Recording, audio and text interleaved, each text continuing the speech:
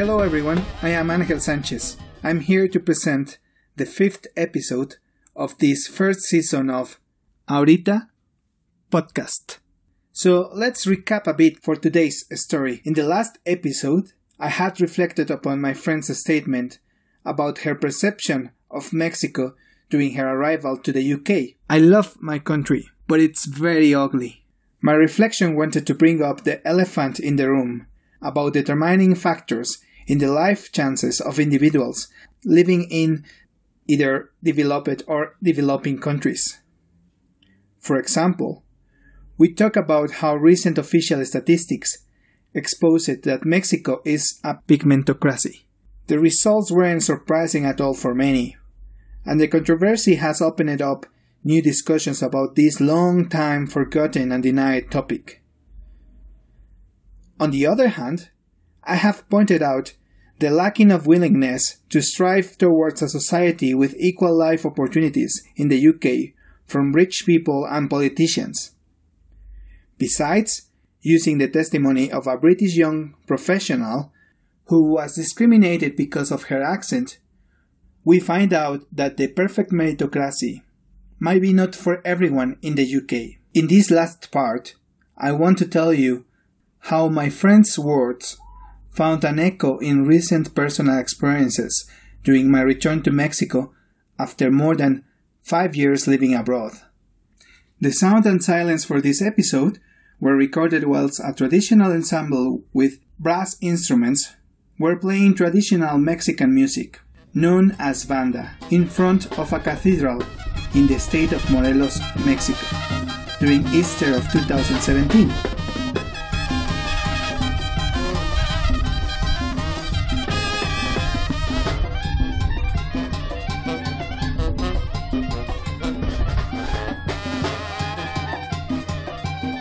Days passed by and nothing had really changed, neither in my country nor in the UK. It actually seems that the situation is getting way more complex, if not worse, because of some events happening during the last 5 years after I have spoken to him. To mention just an example, things like Brexit in the UK, which in my opinion is a consequence of ignorance, intolerance, and inequality. And in Mexico, 43 students were disappeared, a crime performed by local authorities in complicity with a drug trafficking gang and with potential participation of federal and military authorities.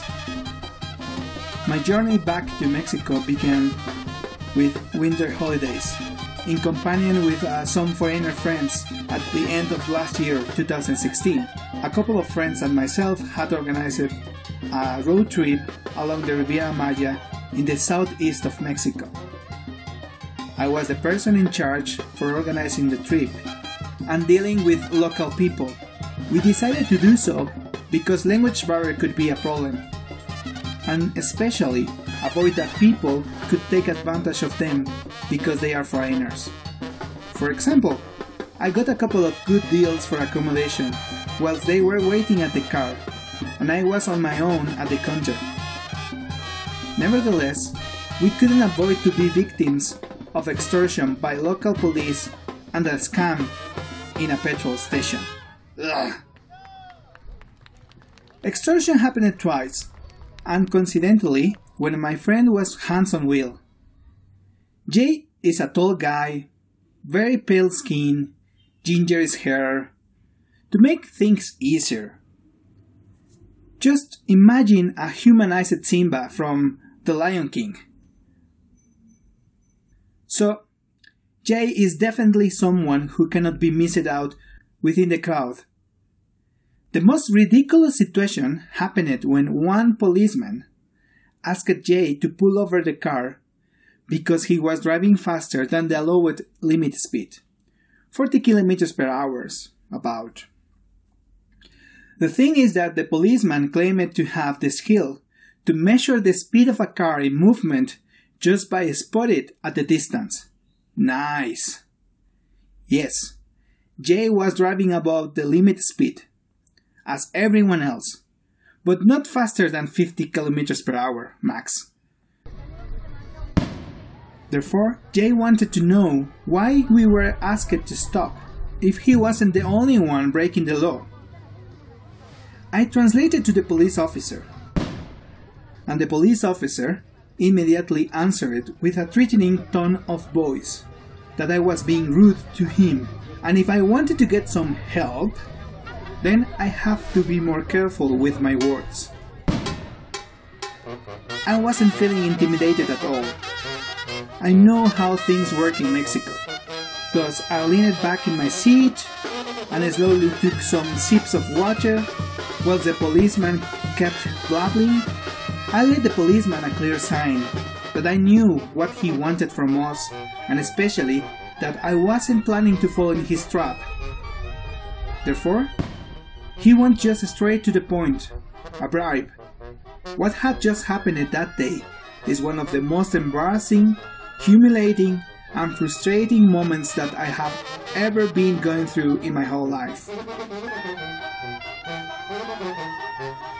My parents had taken the risk to open a business at one of the areas with higher index of criminality and violence in Mexico City just 2 months ago. We know the neighborhood pretty well.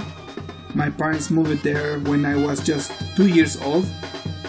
It wasn't a nice neighborhood at the beginning, not just because some gangs were having continuous fights to rule the territory, but as well, essential services like water or public roads were scarce and in precarious conditions.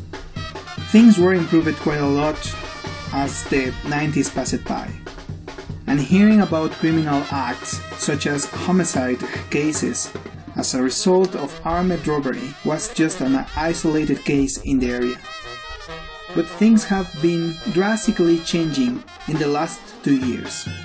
For example, hearing loud sounds from machine guns from time to time, high hours during night, is not an uncommon thing for people living here.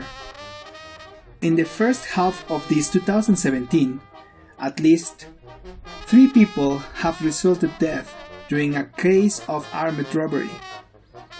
One of them, a police officer, who was about to take part of a public rally of Mexico City's mayor. The same guy who has frequently claimed that criminality and violence is not an issue in Mexico's capital. The gun shooting happened off the corner where my parents' business is located.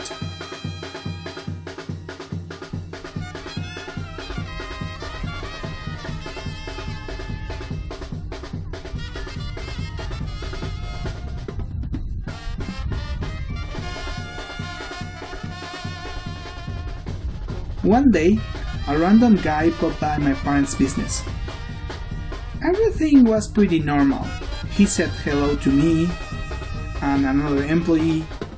The guy ordered some food and out of the blue demanded to talk with the owner of the business. At that moment, I had a suspicion that something wrong was about to happen. My body began to tremble. I told him that the person he was looking for was not around. He didn't like that at all, so he became a bit more violent, more temperamental. I asked him the reason why he madly wanted to speak to the owner. He just replied that he wanted money in exchange of providing protection to the business against criminals. This kind of extortion is locally known as rent. I was in total shock. My only reaction was to get speechless for a moment before I handed over the food to this guy and took some money from his hand. The guy left the place as if nothing wrong had happened. My family lives in fear since then, even though it seems that this kind of extortion is not really a serious thing. I mean, talking to people working in other businesses around the area, I have realized that This is about criminals trying to take advantage of people's fear to be involved in a violent crime. Besides, criminals act with total impunity. But this is a topic for another podcast. So, random people is visiting local businesses, using the same threatening tactics, aiming to get money or goods for free from you. They are not really part of a more organized extortion scheme, but repeat a lie 1,000 times and it becomes a truth. So, is Mexico an ugly place? This is all for today's podcast. Thanks everyone for listening. I hope that you have enjoyed it. Please keep tuned for the next episode of Ahorita podcast. Remember to check our blog, Sisuomi, leave a comment, like it, and share it with your friends. Bye bye.